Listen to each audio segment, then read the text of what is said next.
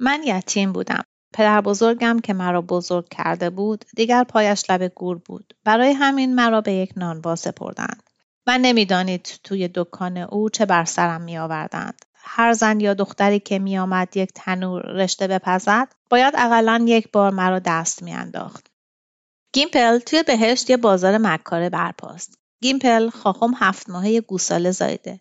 گیمپل یک گاو از روی بم پریده و تخمای برنجی گذاشته.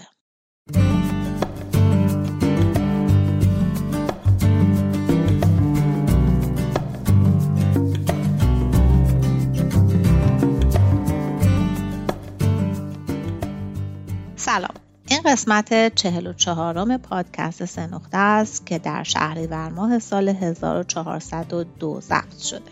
پادکست 3 نقطه پادکستیه که توی اون من دنا فرهنگ یک داستان از یه نویسنده معروف میخونم و کمی در مورد داستان و نویسنده صحبت میکنم. داستان این قسمت گیمپل ابله نوشته ایزک با سینگر نویسنده لهستانی تبار آمریکایی قرن 20 و برنده جایزه نوبل.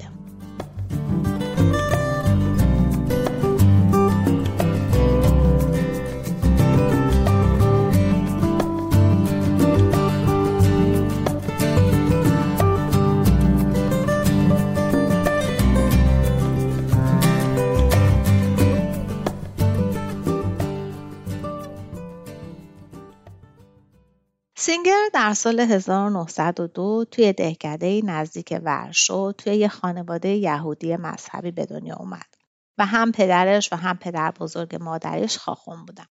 نوشتن و داستانگویی توی خانواده و جامعهشون ریشه فرهنگی داشتش.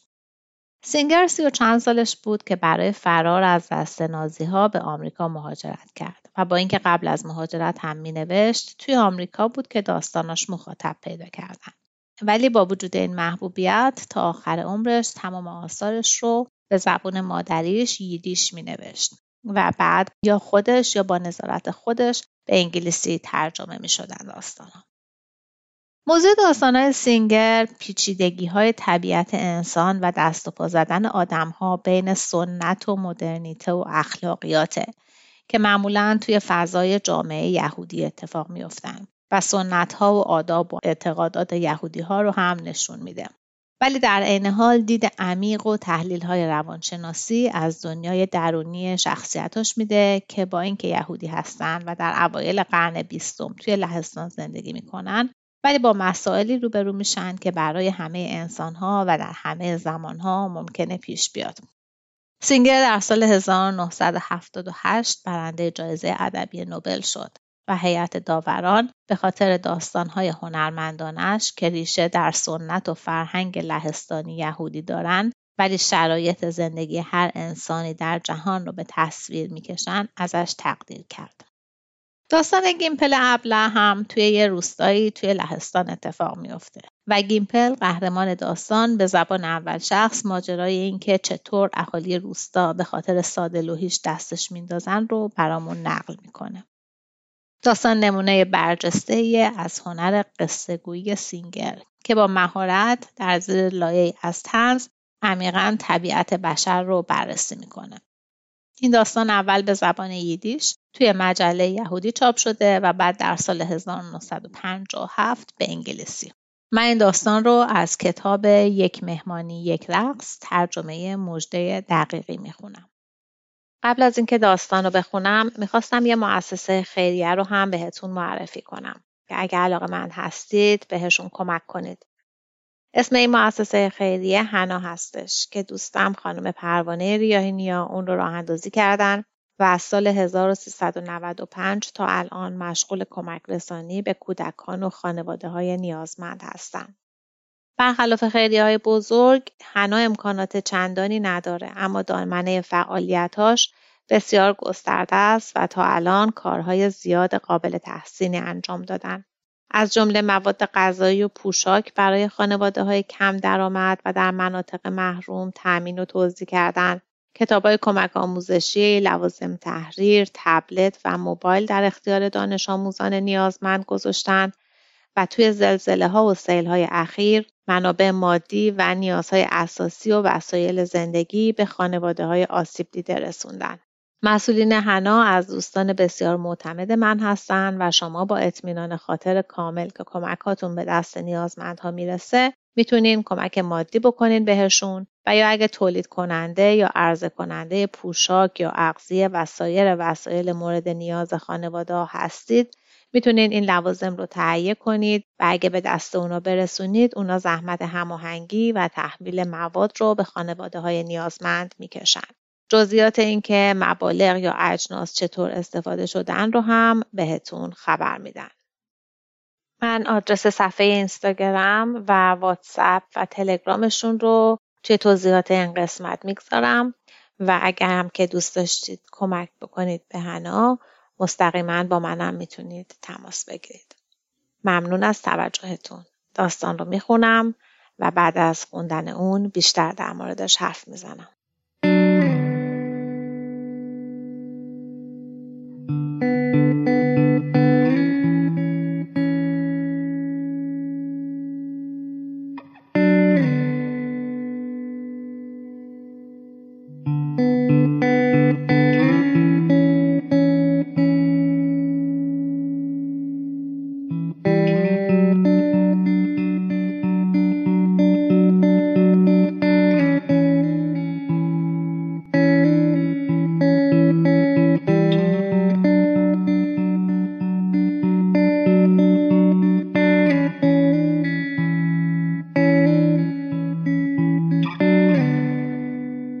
گیمپل ابله، نوشته ایزک سینگر.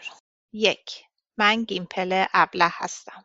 به نظر خودم که ابله نیستم، برعکس، ولی این اسمی هست که مردم روی من گذاشتند.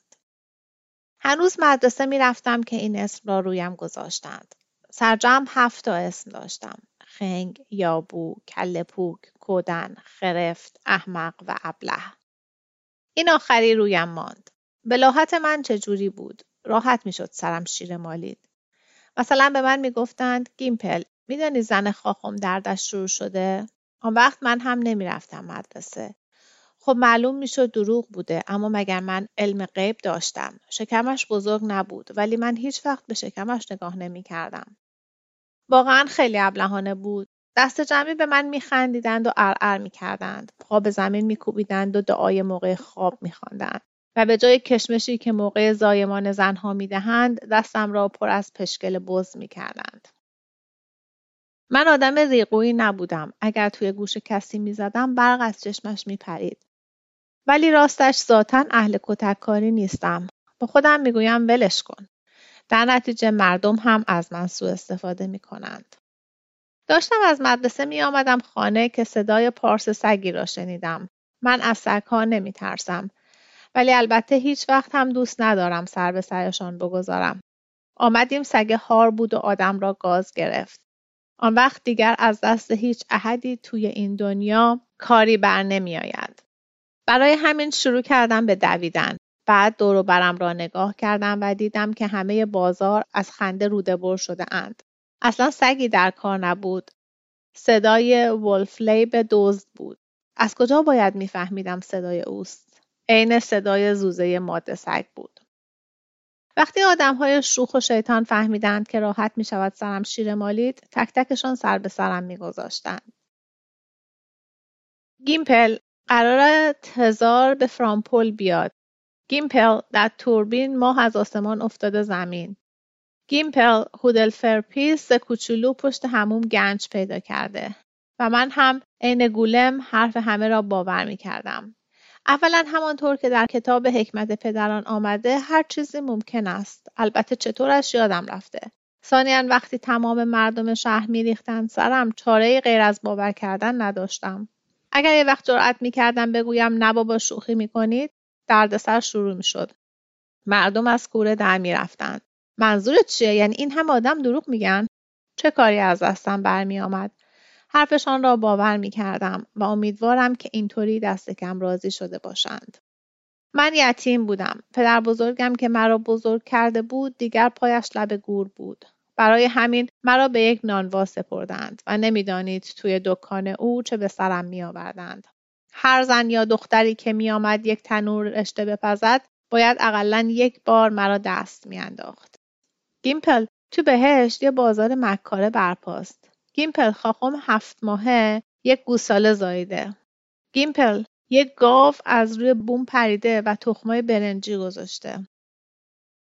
یک بار یکی از شاگردهای مدرسه مذهبی آمد نان بخرد و به من گفت: هی گیمپل، وقتی تو اینجا ایستاده بودی و با پاروی نون وایید نونا رو از توی تنور پس و پیش میکردی، ماشیه اومده. مرده ها از قبر اومدن بیرون.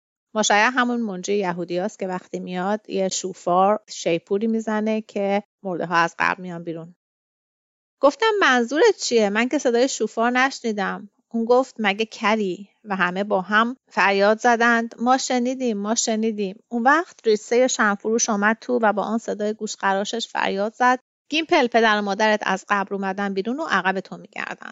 راستش خیلی خوب میدونستم که چنین اتفاقی نیفتاده، ولی با این حال چون مردم میگفتن جلقه پشمیم رو انداختم روی دوشم و رفتم بیرون. شاید اتفاقی افتاده بود. نگاه کردن که چیزی از من کم نمیکرد. نمیدانید چه علم شنگه‌ای به پا شد. بعد از آن قسم خوردم که دیگر هیچ چیز را باور نکنم.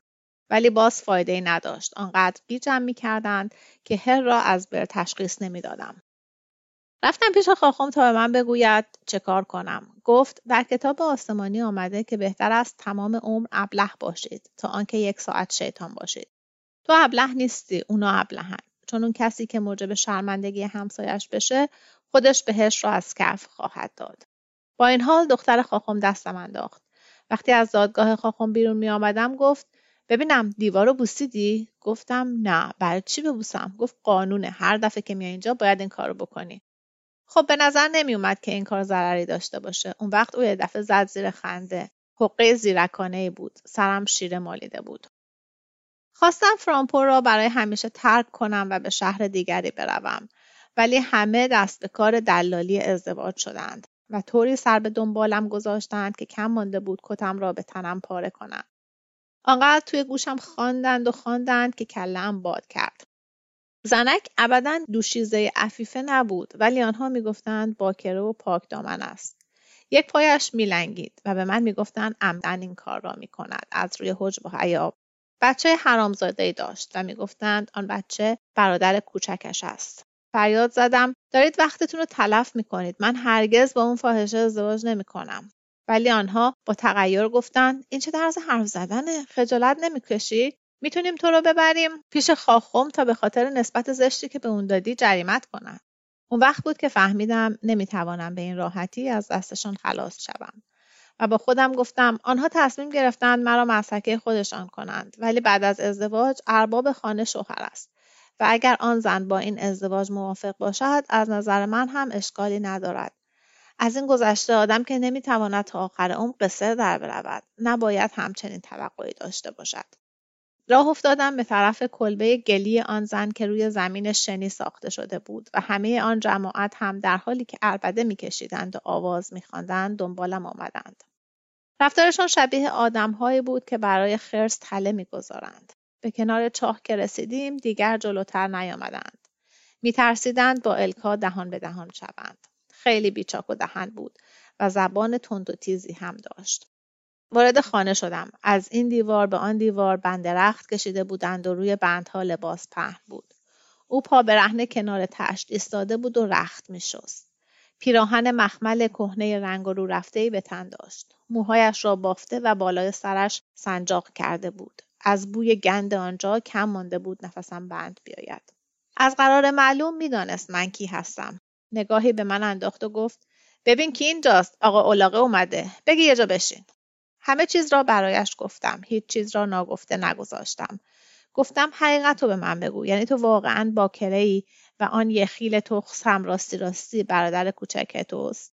به من کلک نزن چون که من یتیمم. او جواب داد منم یتیمم. خدا لعنت کنه کسی رو که بخواد سر تو کلا بذاره. ولی اونا نباید خیال کنن که میتونن از من سوء استفاده کنن. من 50 گیلدر جهیزیه میخوام و چه بهتر که علاوه بر اون هم پولی پیشکش کنن. در غیر این صورت بهتره برن کشکشونو بستابن. خیلی رک بود. گفتم این عروسه که جهیزیه میاره نه داماد. اون وقت اون گفت با من چکوچونه نزن، یا آره یا نه، برگرد برو همونجا که بودی. با خودم گفتم از این دوغ هیچ کره‌ای در نمیاد، ولی مردم شهر ما فقیر نبودند. همه شرایط را قبول کردند و عروسی را راه انداختند.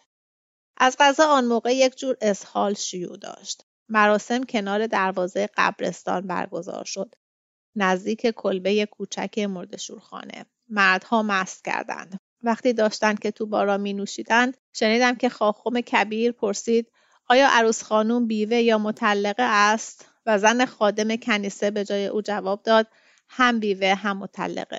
دنیا پیش چشمم تیره و تار شد، ولی چه کار می توانستم بکنم؟ از زیر هوپا فرار کنم؟ هوپا یه چادر سفیده که برای عروس داماد میزنن و زیرش عقدشون میکنن، شاید همون حجله عروسی باشه.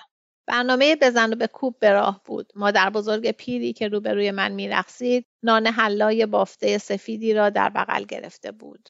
سردسته شادخواران خدا رحمت کندی نثار ارواح پدر و مادر عروس کرد. بچه مدرسه‌ای ها مثل روزه 9 ماه خارخاسک پرت میکردند. بعد از مراسم هدایای زیادی به ما دادند. تخته رشته بری، ظرف خمیرگیری، سطل، چند تا جارو و ملاقه و تا بخواهی لوازم خانه. آن وقت 2 مرد جوان قوی هیکل را دیدم که گهواره‌ای را می آوردند. پرسیدم این دیگه به چه درد ما میخوره؟ اونا هم گفتن زیاد به مغزت فشار نیار، مهم نیست، بالاخره یه روز به درد میخوره.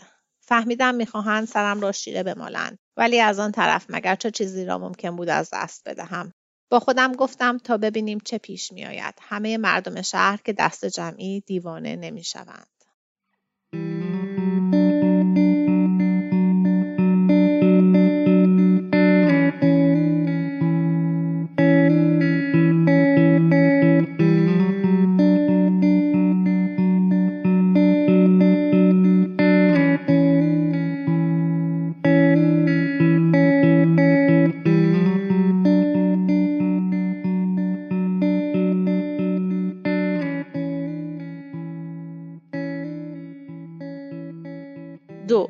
شب که شد خواستم بروم توی اتاقی که زنم خوابیده بود، ولی راهم نداد. گفتم ببین مگه ما رو به خاطر همین به عقد ازدواج هم در نیاوردن؟ و اون گفت قاعده شدم. ولی دیروز تو رو بردن غسل و این غسلم بعد از اون ماجراست مگه نه؟ گفت امروز که دیروز نیست، دیروزم امروز نیست. اگه خوشت نمیاد میتونی بزنی به چاک. خلاصه منم صبر کردم. هنوز 4 ماه نشده درد زایمانش گرفت. مردم شهر دستشان را جلوی دهنشان میگرفتند تا خندهشان را پنهان کنند. ولی چه کاری از من برمی آمد؟ الکا درد طاقت فرسایی داشت و به دیوارها چنگ میزد. فریاد میزد گیمپل من دارم میمیرم، منو ببخش. خانه پر از زن بود. قابلمه آبجوش می آوردند. صدای جیغ به آسمان می رسید. باید می رفتم به کنیسه و مزامیر می خواندم. همین کار را هم کردم. مردم شهر واقعا از این کار من خوششان آمد. یک گوشه ایستاده بودم و مزامیر و دعاها را می خواندم و آنها برایم سر تکان می دادند. به من می گفتند دعا کن، دعا کن. دعا هیچ زنی را آبستن نکرده. یک نفر از بین جماعت عبادت کننده یک ساقه کاه جلوی دهنم گرفت و گفت بیا آقا گاوه بخور.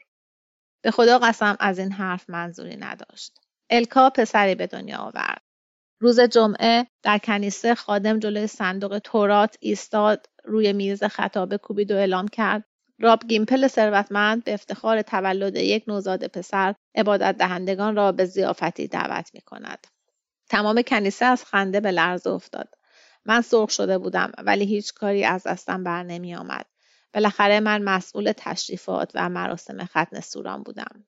نصف شهر خودشان را رسانده بودند. جای سوزن انداختن نبود. زنها نخود بوداده تند آورده بودند و یک چلیک آبجو هم از میخانه رسیده بود. من هم به قدر دیگران خوردم و نوشیدم و همه به من تبریک گفتند.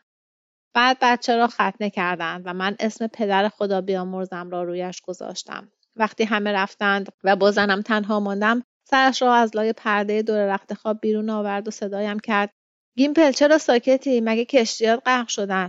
جواب دادم میخوای چی بگم؟ ببین چه بلایی سرم آوردی. اگه مادرم از این موضوع خبردار میشد یک دفعه دیگه میمرد. گفت مگه دیوونه ای؟ گفتم چطور میتونی کسی رو که باید آقا و ارباب خونه باشه اینطور خار و خفیف کنی؟ الکا گفت تو چه مرگت شده؟ چه فکرایی تو کلت افتاده؟ دیدم باید رک و بی پرده حرفم رو بزنم. گفتم فکر میکنی با یه یتیم باید اینجوری تا کرد؟ تو یه بچه حرومزاده دنیا آوردی. جواب داد اینقدر ابله نباش، این بچه مال توئه. گفتم چطور میتونه مال من باشه؟ فقط 4 ماه بعد از عروسی دنیا اومده. اون وقت الکا به من گفت که بچه نارس بوده. گفتم دیگه زیادی نارس نیست.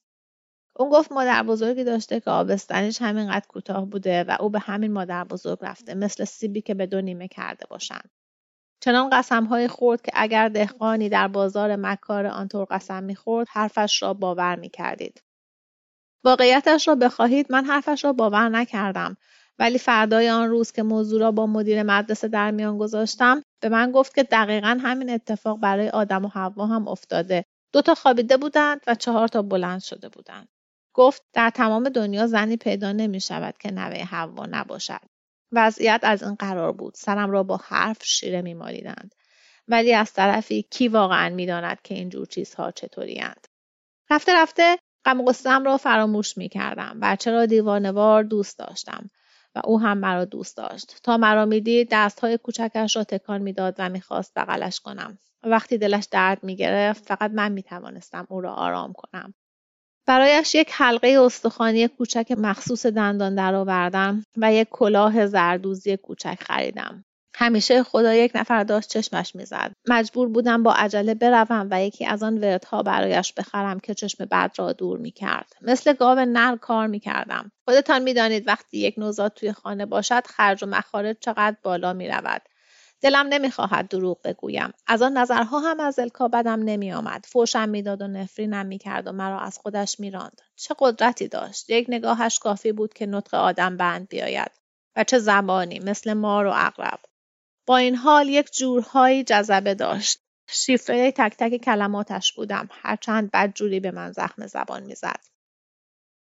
هر شب برایش یک قرص نان سفید و یک قرص نان سیاه میبردم.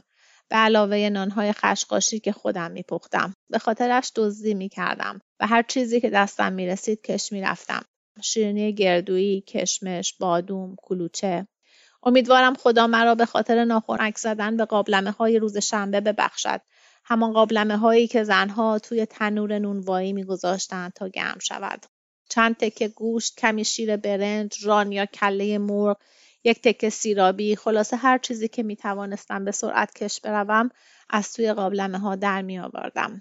الکا می‌خورد و توپل و خوشگل می‌شد. مجبور بودم سرتاسر هفته را دور از خانه توی نانوایی بخوابم. شب‌های جمعه که به خانه برمیگشتم همیشه بهانه می‌آورد. یا ترش کرده بود، یا پهلویش تیر می‌کشید، یا سکسکش گرفته بود، یا سرش درد می‌کرد. می‌دانید که زنها چه بهانه‌هایی می‌آورند. روزگار فلاکتباری داشتم. خیلی سخت می‌گذشت. از این گذشته برادر کوچکش همان بچه حرامزاده روز به روز بزرگتر می‌شد. گلوله خمیر به طرفم پرت می‌کرد و تا دست رویش بلند می‌کردم الکا چاک دهنش را می‌کشید و چنان ناسزاهایی می‌گفت که دنیا پیش چشمم تیره و تار می‌شد. روزی 10 بار تهدید می‌کرد که از من طلاق می‌گیرد. هر مرد دیگری جای من بود می‌گذاشت و می‌رفت و پشت سرش را هم نگاه نمی‌کرد. ولی من از آن آدم‌هایی هستم که تحمل می‌کنند و صدایشان در نمی‌آید. چه می‌شود کرد؟ هم شانه را خدا داده، هم بار. یک شب توی نانوایی مصیبتی اتفاق افتاد. تنور منفجر شد و کم مانده بود نانوایی آتش بگیرد. کاری نمی‌شد کرد جز آن که برگردیم خانه. این بود که من هم به خانه رفتم. با خودم گفتم بگذار من هم وسط هفته مزه خوابیدن روی تخت خواب را بچشم. پاورچین رفتم تو. نمیخواستم بچه کوچولو را از خواب بیدار کنم. وقتی وارد شدم به نظرم رسید که عوض صدای خرخور یک نفر به واقع صدای خرخور 2 نفر را میشنوم. یک خرخور خیلی نازک و یکی هم شبیه به خرخور گاو نری که سرش را بریده باشند. خوشم نیامد. اصلاً خوشم نیامد. رفتم طرف تخت خواب و ناگهان دنیا پیش چشمم تیره و تار شد. کنار الکا سایه روی تخت دیده میشد. هر کس جای من بود نعره‌اش به هوا میرفت و چنان قشقرقی راه میانداخت که تمام شهر بیدار میشدند. ولی فکر کردم ممکن است بچه را بیدار کنم. خیلی کوچک بود. با خودم گفتم چرا یک پرستوی کوچولو را بترسانم؟ آن وقت برگشتم به نانوایی و روی یک کیسه آرد دراز کشیدم و تا صبح چشم روی هم نگذاشتم. طوری می‌لرزیدم که انگار مالاریا گرفته بودم. با خودم گفتم خریتم اندازه داره. گیمپل خیال نداره تمام عمرش حالو بمونه. حتی بلاهت ابلهی مثل گیمپل هم حد و حدودی داره. صبح رفتم پیش خاخم که بگوید چه کار کنم و همه شهر خبردار شدند. همان موقع خادم را فرستادند پی الکا. او هم بچه به بغل آمد و فکر می‌کنید چه کار کرد؟ قضیه را انکار کرد. زد زیر همه چیز از بیخ و بن. گفت این مرد خواب نما شده. من که از تعبیر خواب یا پیشگویی سررشته ندارم. آنها سرش فریاد زدند، تهدیدش کردند. با چکش روی میز کوبیدند ولی او کوتاه نیامد. گفت که این اتهام دروغ است. قصاب‌ها و اسب فروش‌ها طرف الکا را گرفتند. یکی از جوانهای سلاخخانه آمد آنجا و به ما گفت ما تو را زیر نظر گرفته ایم، نشانت کرده ایم. در همین حیث و بیس بچه شروع کرد به زور زدن و خودش را کثیف کرد. توی دادگاه خاخم یک صندوق تورات بود و آنها نمی‌توانستند چنین وضعیتی را تحمل کنند. در نتیجه الکا را فرستادند رفت. به خاخم گفتم حالا من باید چیکار کنم؟ گفت باید فوراً طلاقش بدی. پرسیدم اگه حاضر نباشه طلاق بگیره؟ جواب داد تو باید طلاقش بدی، همینو بس. گفتم خیلی خوب باشه خاخم. بذار دربارش فکر کنم. گفت فکر کردن نداره. نباید با اون زیر سقف بمونی. پرسیدم اگه بخوام بچه رو ببینم چی؟ گفت اون فاحشه رو ول کن بره پی کارش و تخم و ترکه حرومزاده‌اش رو هم با خودش ببره. حکم داد که تا زنده ام دیگر نباید حتی از جلوی در خانه الکا رد شوم. این موضوع در طول روز زیاد ناراحتم نمی‌کرد. با خود می‌گفتم این اتفاق باید می‌افتاد. این دمل باید سر باز می‌کرد. ولی شب که روی کیسه های آرد دراز کشیدم، حسم کردن همه اینها برایم خیلی سخت بود. دلم هوای الکا و بچه را می‌کرد. دلم می‌خواست عصبانی باشم، ولی بدبختی من دقیقاً همین است. جنمش را ندارم که واقعاً عصبانی شوم. در درجه اول اینها فکرهایی بود که توی سرم میچرخید. بدون شک گاهی لغزشی پیش می آمد و بالاخره آدم جایز الخطاست. احتمالاً آن مردی که با او بود گولش زده بود و هدیه چیزی به او داده بود. و زنها هم که معمولاً عقلشان گرد است و خلاصه رضایت داده بود. از طرفی از آنجا که قضیه را از بیخ و بن انکار می کرد شاید من صرفاً به نظرم آمده. خب آدم گاهی خیالاتی می شود. سایه مانکنی یا چیز دیگری را می بیند ولی نزدیکتر که می رود می بیند هیچ چیز نیست. اصلاً هیچ چیزی آنجا نیست.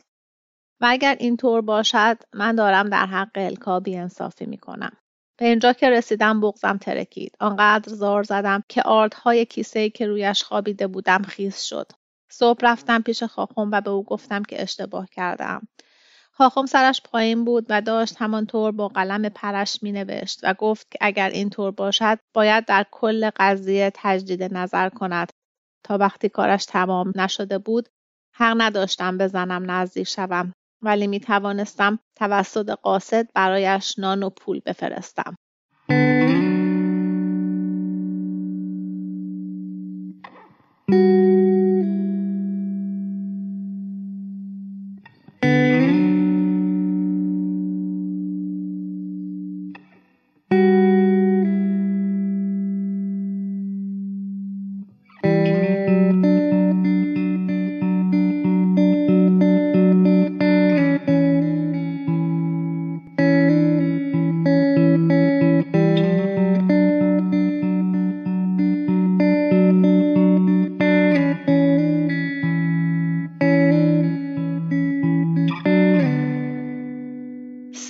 نه ماه طول کشید تا همه خاخم‌ها به توافق رسیدند. همینطور نامه بود که میرفت و میآمد. تصورش را هم نمی کردم که در مورد چنین موضوعی انقدر حکم و معرفت وجود داشته باشد. در این بین الکا باز هم بچه دیگری به دنیا آورد. این دفعه دختر. شبات به کنیسه رفتم و از خدا خواستم رحمتش را شامل حال او کند. صدایم کردند پای تورات و من هم اسم مادر زن خدا بیامرزم را روی بچه گذاشتم. لات و لوت‌ها و وراج‌های شهر که به نانوایی می آمدند حسابی حالم را می گرفتند. گرفتاری و غم و غصه من مایه شادی و سرور تمام فرامپل بود. با این حال به این نتیجه رسیدم که همیشه باید چیزی را که به من میگویند باور کنم. باور نکردن چه فایده‌ای دارد؟ امروز حرف زنت را باور نمی‌کنی، فردا به حرف خود خدا هم اهمیت نمی‌دهی. توسط شاگردی که در همسایگی الکا زندگی می‌کرد، هر روز برایش یک قرص نان ذرت یا گندم می‌فرستادم یا یک تکه شیرینی، نان روغنی یا کلوچه و هر وقت که می‌توانستم کمی شیر برنج، یک تکه کیک عسلی یا کیک میوه‌ای عروسی، هر چیزی که دستم می‌رسید. این شاگرد جوان خوشقلبی بود و چند بار هم خودش چیزی به آنها اضافه کرد. قبل از آن خیلی سر به سرم می‌گذاشت، دماغم را می‌کشید و به من سقلمه می‌زد. ولی پایش که به خانه من باز شد، مهربان و صمیمی شد. به من میگفت: هی گیمپل، تو یه زن کوچولوی خیلی محجوب و 2 بچه خوشگل داری. از سرت هم زیادن. میگفتم: ولی نمیدونی مردم پشت سرش چه چیزایی میگن. و اون جواب میداد: خب مردم زبونشون درازه و غیر از وراجی کاری ندارن. به این حرفا اعتنا نکن و محلشون نذار. یک روز خاخون فرستاد دنبالم و از من پرسید: گیمپل، تو مطمئنی که در مورد زنت اشتباه کردی؟ گفتم مطمئنم. عجب، ولی توجه داشته باش که اون صحنه رو به چشم خودت دیدی. گفتم لابد سایه بوده. سایه چی؟ فکر کنم فقط سایه یکی از تیرها بوده. پس میتونی بری خونه. باید از خاخم یانور متشکر باشی. اون اشاره مبهمی در کتاب ابن میمون پیدا کرد که به نفع تو بود. دست خاخم را گرفتم و بوسیدم. میخواستم همان موقع دوان به خانه بروم. این همه مدت جدایی از زن و بچه آسان نیست. بعد با خودم گفتم بهتر است فعلا برگردم سر کار و شب بروم خانه. به هیچ کس چیزی نگفتم، هرچند که اگر از دلم میپرسیدی برایم مثل یکی از اعیاد مقدس بود. زنها مثل هر روز سر به سرم میگذاشتند و دستم میانداختند. ولی من توی دلم میگفتم باشه، هر چی میخواید وراجی کنید. حقیقت روشن شده، مثل روغنی که روی آب ایستاده باشه. ابن میمون میگوید این کار درست است، پس درست است. شب بعد از آن که روی خمیر را پوشاندم و آن را گذاشتم تا ور بیاید، سهم نانم را با یک کیسه کوچک آرد برداشتم و به سمت خانه به راه افتادم. ماه قرص کامل بود و ستاره ها چشمک می زدند. منظره خوفناکی بود. با عجله پیش می رفتم و سایه بلندی هم پیشا پیش من حرکت می کرد. زمستان بود و برف تازه روی زمین نشسته بود. هوس کردم آواز بخوانم، ولی دیر وقت بود و نمیخواستم ساکنان خانه ها را بیدار کنم. بعد دلم هوای سود زدن کرد، ولی یادم افتاد که شبها نباید سود زد چون شیاطین بیرون میآیند. در نتیجه ساکت بودم و تا آنجا که میتوانستم سریعتر قدم برمی داشتم. از جلوی خانه ها که رد می شدم، سگ های توی حیات مسیحی ها به من پارس می کردن. ولی توی دلم می گفتم آنقدر پارس کنید که جانتان در بیاید. شماها چند تا سگ که بیشتر نیستید، ولی من یک مردم، یک زن زیبا دارم و بچه هایی با آینده روشن. وقتی به خانه رسیدم قلبم چنان تند می زد که انگار رفته بودم دزدی. اصلا نمی ترسیدم، ولی قلبم تاپ تاپ صدا می کرد. خب جای عقب نشینی نبود. بی سر و صدا چفت را باز کردم و داخل خانه شدم. الکا خواب بود. نگاهی به گهواره نوزاد انداختم. کرکره بسته بود ولی مهتاب از لای درسهایش به داخل نفوذ می کرد. صورت بچه تازه به دنیا آمده را دیدم و تا چشمم به او افتاد عاشقش شدم. عاشق دستها و پاهای کوچولویش.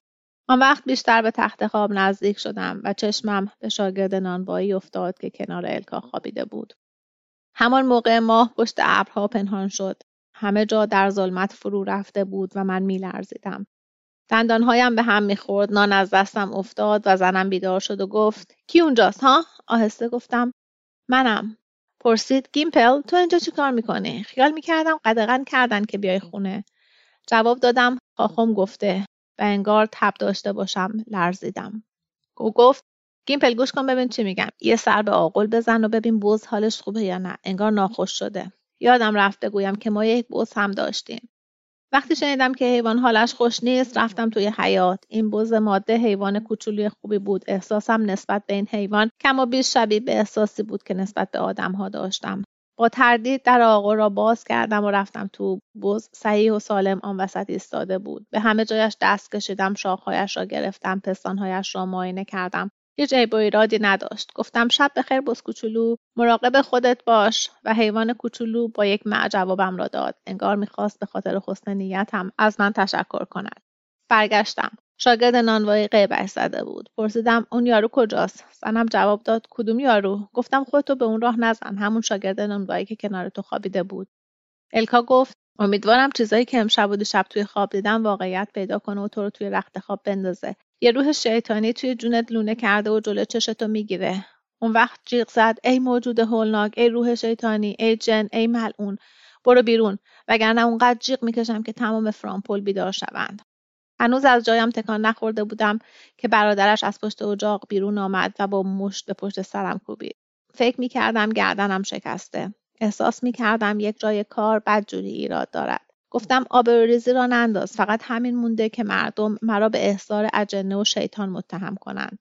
آخر منظورش همین بود. اون وقت دیگه هیچ کس به نونی که من پخته باشم دست نمیزنه.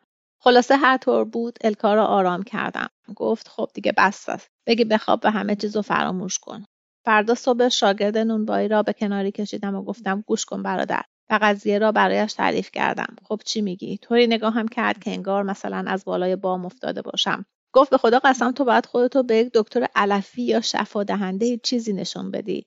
انگار عقلت پاره سنگ برمیداره. ولی من صداشو در نمیارم. خلاصه عاقبت ماجرا به اینجا ختم شد.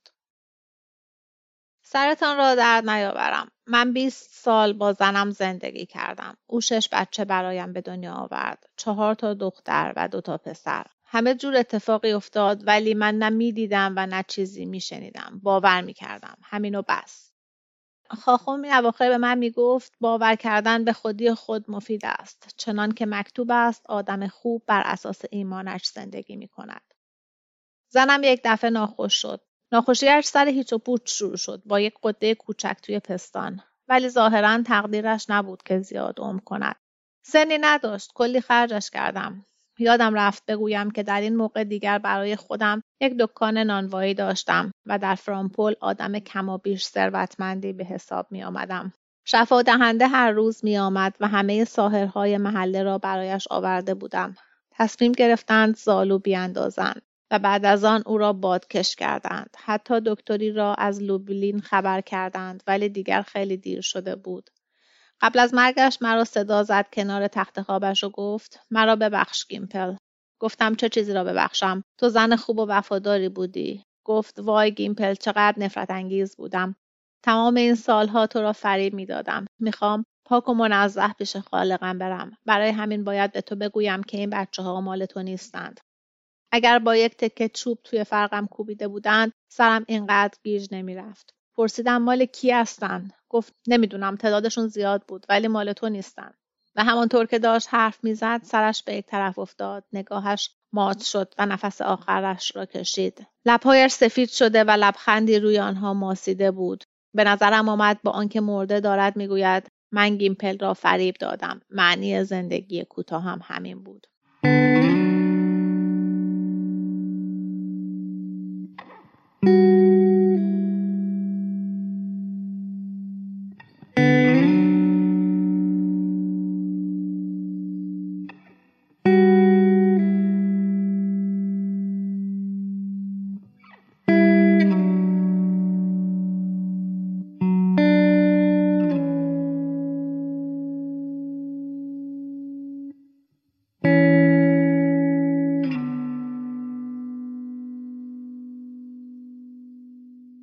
4.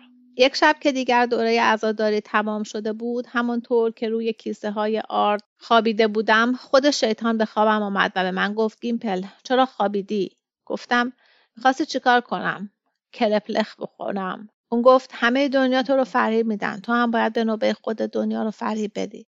پرسیدم من چطوری میتونم همه دنیا رو فریب بدم؟ جواب داد میتونی هر روز یه سطل ادرار جمع کنی و شبونو توی خمیر بریزی. بذار خردمندان فرامپل نجاست بخورن. گفتم پس تکلیف مکافات دنیای دیگه چی میشه؟ اون گفت دنیای دیگه در کار نیست. اونا یه مشت چرندیاتو به تو قالب کردن و کلی شر و ور رو به تو قبولوندن. چه مزخرفاتی.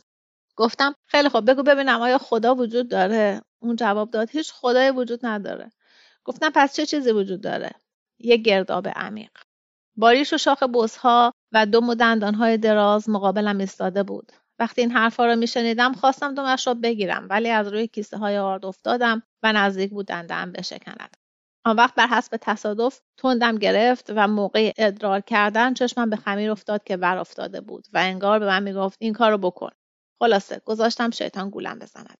صبح سحر شاگرد نانوایی آمد. با هم خمیر را ورز دادیم، رویش زیره پاشیدیم و نانها را گذاشتیم توی تنور.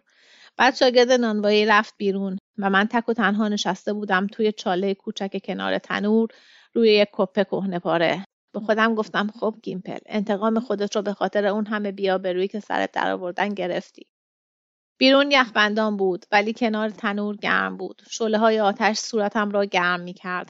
سرم را خم کردم و چرتم برد. بلافاصله الکا پیچیده در کفن به خوابم آمد. صدایم کرد گیمپل چیکار کردی؟ به او گفتم همش تقصیر توه و زدم زیر گریه. گفت ای ابله، ای ابله.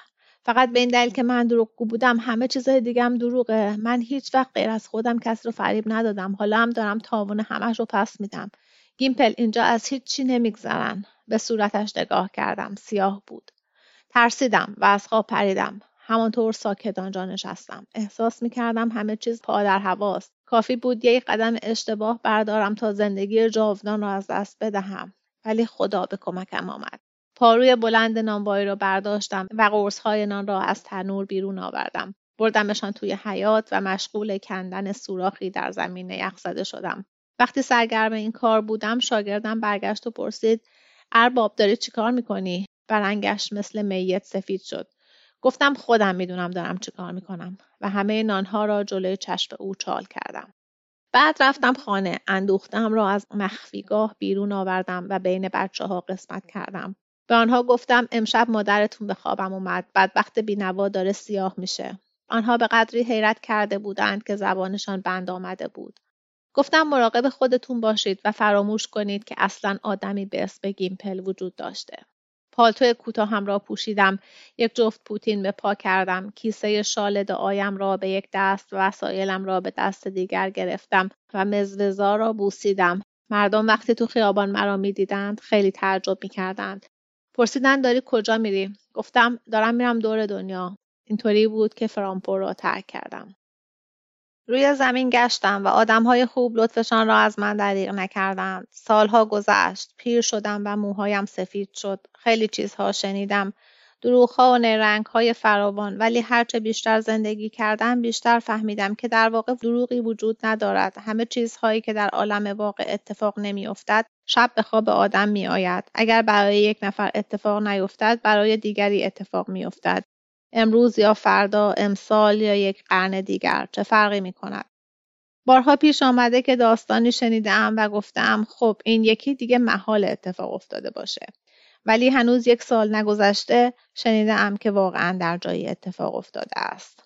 وقتی از اینجا به آنجا می روم و سر سفره غریبه ها می نشینم، اغلب پیش می آید که قصه هایی درباره شیاطین، جادوگرها، آسیاب‌های بادی و اینجور چیزها به هم ببافم. چیزهای عجیب و غریبی که محال است هرگز اتفاق بیفتد. بچه‌ها دنبالم می‌دوند و فریاد می‌زنند پدر بزرگ برامون قصه بگو. گاهی قصه های به خصوصی را می‌خواهند و من هم سعی می‌کنم دلشان را شاد کنم. یک بار یک پسرک چاقی به من گفت پدر بزرگ این که همون قصه‌ای که قبلا برامون تعریف کردی. ناقلای کوچولو راست میگفت. در مورد خواب‌ها هم همینطور است. از وقتی فرانکفورت را ترک کردم سالها می‌گذرد. ولی همین که چشمهایم را هم می‌گذارم باز هم همانجا هستم و اگر گفتید چه کسی را می‌بینم الکا مثل اولین ملاقاتمان کنار تشت رخت ایستاده ولی صورتش نورانی است و چشمهایش مثل چشم قدیس‌ها برق می‌زند و حرف‌های عجیب و غریبی به من می‌گوید. بیدار که می‌شوم همه را فراموش کرده‌ام ولی تا وقتی دارم خواب می‌بینم حال خوشی دارم. الکا به همه سوال‌هایم جواب می‌دهد و معلوم می‌شود که همه چیز درست است. من گریه می‌کنم و به التماس می‌گویم بذار با تو باشم و او دلداریم می‌دهد و به من می‌گوید که صبر داشته باشم. دیگر چیزی نمانده. گاهی مرا نوازش می‌کند و می‌بوسد و با اشک‌هایش صورتم را خیس می‌کند. وقتی بیدار می‌شوم انگار طعم لب‌هایش و شوری اشک‌هایش را حس می‌کنم. شکی نیست که این دنیا یک دنیای کاملا خیالی است ولی فقط یک بار از دنیای حقیقی جدا می‌شود. دم در آلونکی که توی آن خوابیده‌ام تخته‌ای است که مرده‌ها را روی آن می‌گذارند و می‌برند. گورکن یهودی بیلش را آماده کرده. گور منتظر است و کرم‌ها گرسنه‌اند. کفن‌ها آماده اند. آنها را توی کیسه گداییم با خودم همه جا می‌برم. گدای دیگری منتظر است تا رخت خواب کاه مرا صاحب شود. وقتی که برسد با خوشحالی خواهم رفت. هر چیزی که آنجا باشد واقعی است، بدون دردسر، بدون تمسخر، بدون فریب. خدا را شکر آنجا حتی سر گیمپل هم نمی شود شیر مالید.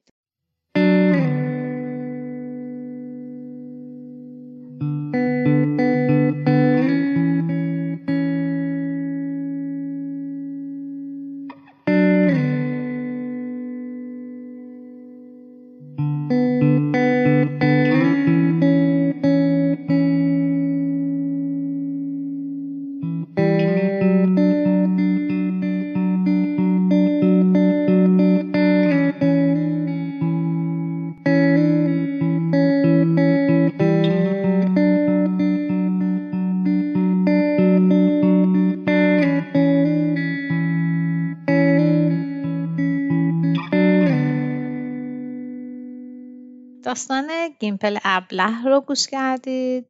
نوشته ایزک با سینگر. ماجرای داستان خیلی سرگرم کننده و روونه و با زبان زیبایی بیان شده و هنر پردازش داستان سینگر کاملا مشخصه. از اینکه داستان کشش زیادی داره که خواننده دنبالش کنه. گیمپل که یتیمه همه سر به سرش میذارن و موضوع مضحکه شهره.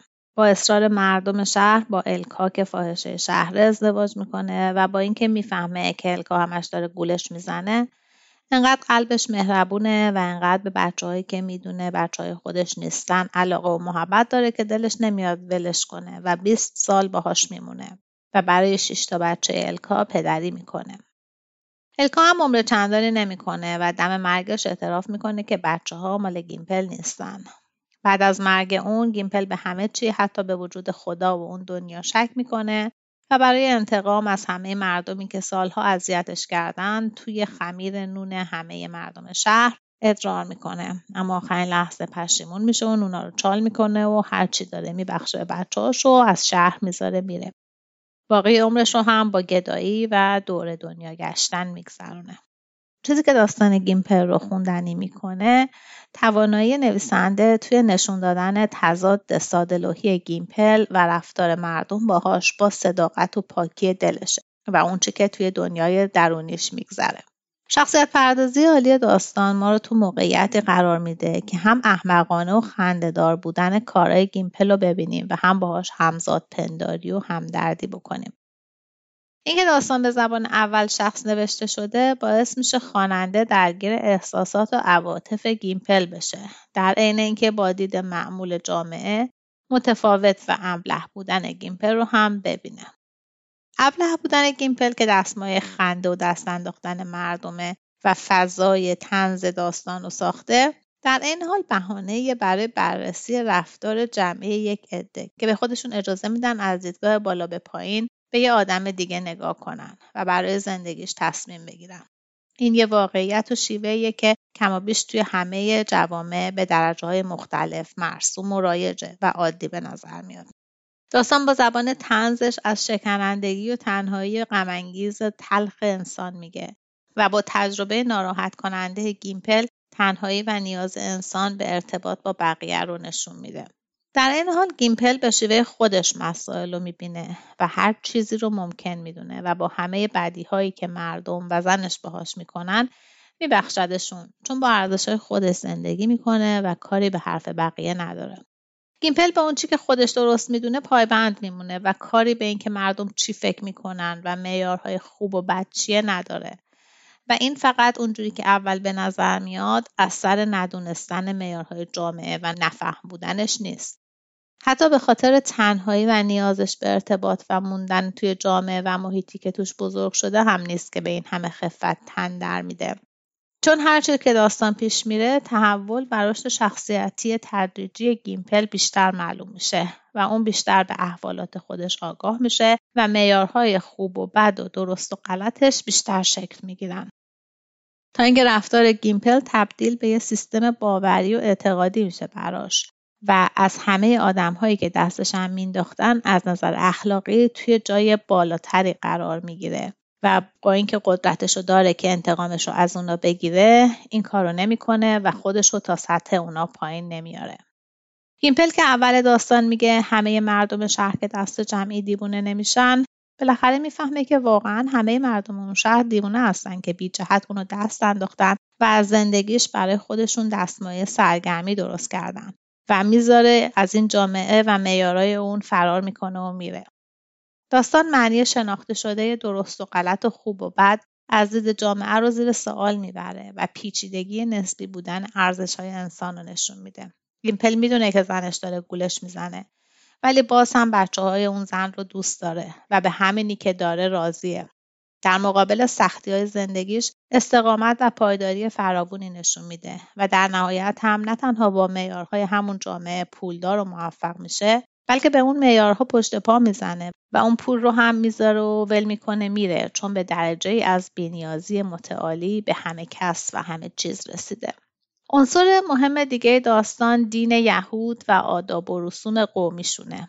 عنصرهای فرهنگی و سنت یهودی توی داستان مثل شرح مراسم عروسی یا نقش خاخام تو جامعه به صحنه‌سازی داستان رنگ و لعاب دادن و لایه‌های معنی داستان رو غنی‌تر کردن. داستان توی فضا و مکان مشخصی که اهمیت تاریخی مشخصی داره اتفاق میفته و تصویری از اون زمان و زندگی روستاییان یهودی هستش.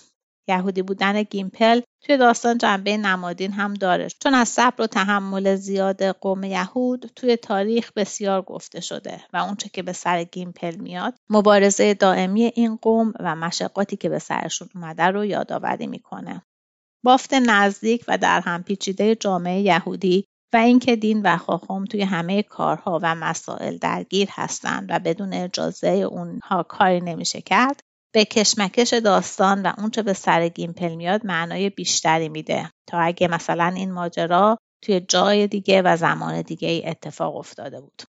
با وجود این عناصر تاریخی و نمادین، چون تجربه قهرمان داستان به شدت انسانیه و فراتر از زمان و مکان و مذهب و به خاطر نگاه عمیقش به پیچیدگی‌ها و ظرافت‌های انسان، با اینکه 60-70 سال از نوشتنش گذشته همچنان خوندنی مونده و تجربه خوندنش لذت بخشه. امیدوارم که شما هم از این داستان خوشتون اومده باشه و چند دقیقه‌ای سرگرم شده باشید.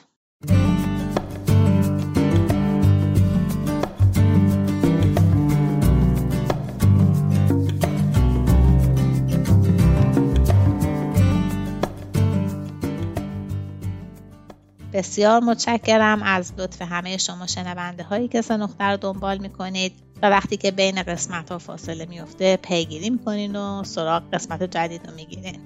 این محبت شماست که به من انگیزه میده که بین تمام گرفتاری های روزمرم پادکست رو توی اولویت بذارم و ادامه بدم. بسیار ممنونم از مرضیه محمدزاده که زحمت تدوین این قسمت رو کشیده و فریبا حاجدایی که نسخه چاپی داستان رو برام فرستادن. تا یه فرصت دیگه و یه قسمت دیگه خوب و خوش و سلامت باشین.